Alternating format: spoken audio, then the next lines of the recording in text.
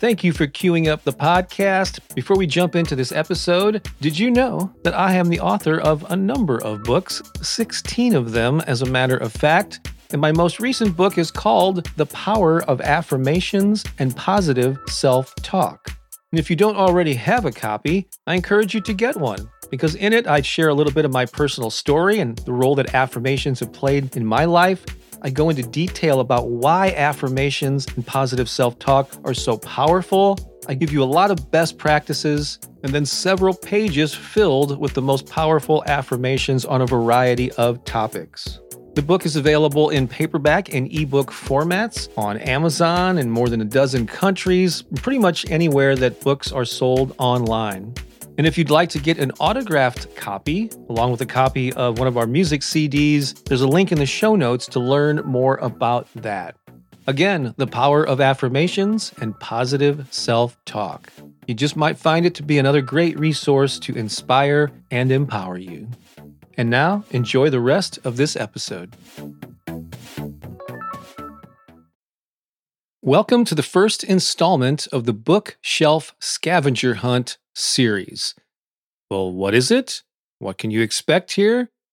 Well, I don't know about you, but in our home, Pookie and I have many bookshelves just overflowing with titles that either we've never read, we read a long time ago, maybe we read the first chapter and then put the book back. And I realized that within all of these books are nuggets of wisdom.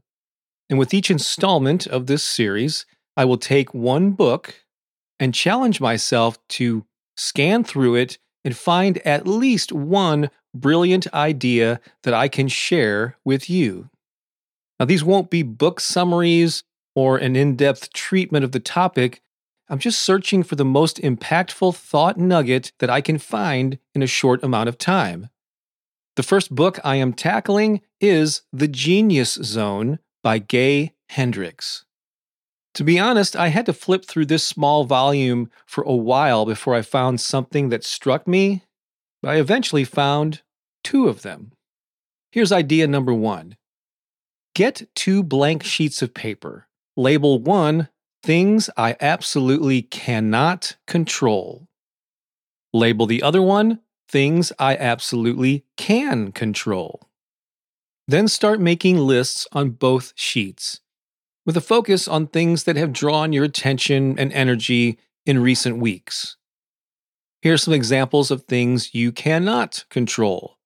The weather, what other people think about you, what politicians say and do, how other people choose to dress and speak, etc. How about some example of things you can control? For one, how you respond to the things on the other list. What you choose to think, say, and do. What you choose to create on your own time. Who you choose to spend time with, and so on. Keep adding to both lists until you have filled up both sheets. Next, vow to spend most of your time, energy, and emotion on the second list. Things you can control. And downplay or even just throw away the first list. Obsessing about things you can't control leads to unresolved frustration, so you might as well relieve yourself of that pressure. This idea is also expressed in this verse that you've probably heard before from the Serenity Prayer. God, grant me the serenity to accept the things I cannot change, the courage to change the things I can, and the wisdom to know the difference. I could have just stopped there with the Genius Zone, but a few pages later, I found this next nugget that was just too good to pass up. With this one, author Hendricks suggests that you ask yourself this powerful question whenever you are short on time but want to do something meaningful. Here it is. What can I do in the next 10 minutes that would contribute to my happiness and the happiness of someone else? I love that. And note the word and. Your happiness and someone else's. Your answer to that question might be send a text to thank someone, or make a quick phone call to offer someone encouragement, or fire off a quick email to express gratitude to someone special. I love that simple, potent question. Here it is again.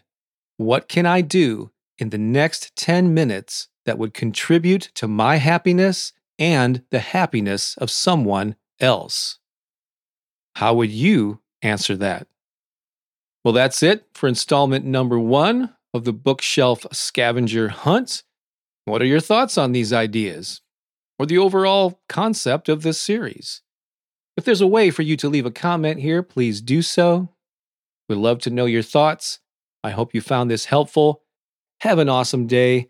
This is Bob Baker saying so long for now. Well, I hope you enjoyed this episode. And if you did, I have a favor to ask. Go ahead and share this with 3 friends right now. Certainly, you can think of 2 or 3 people who could use an inspiring message.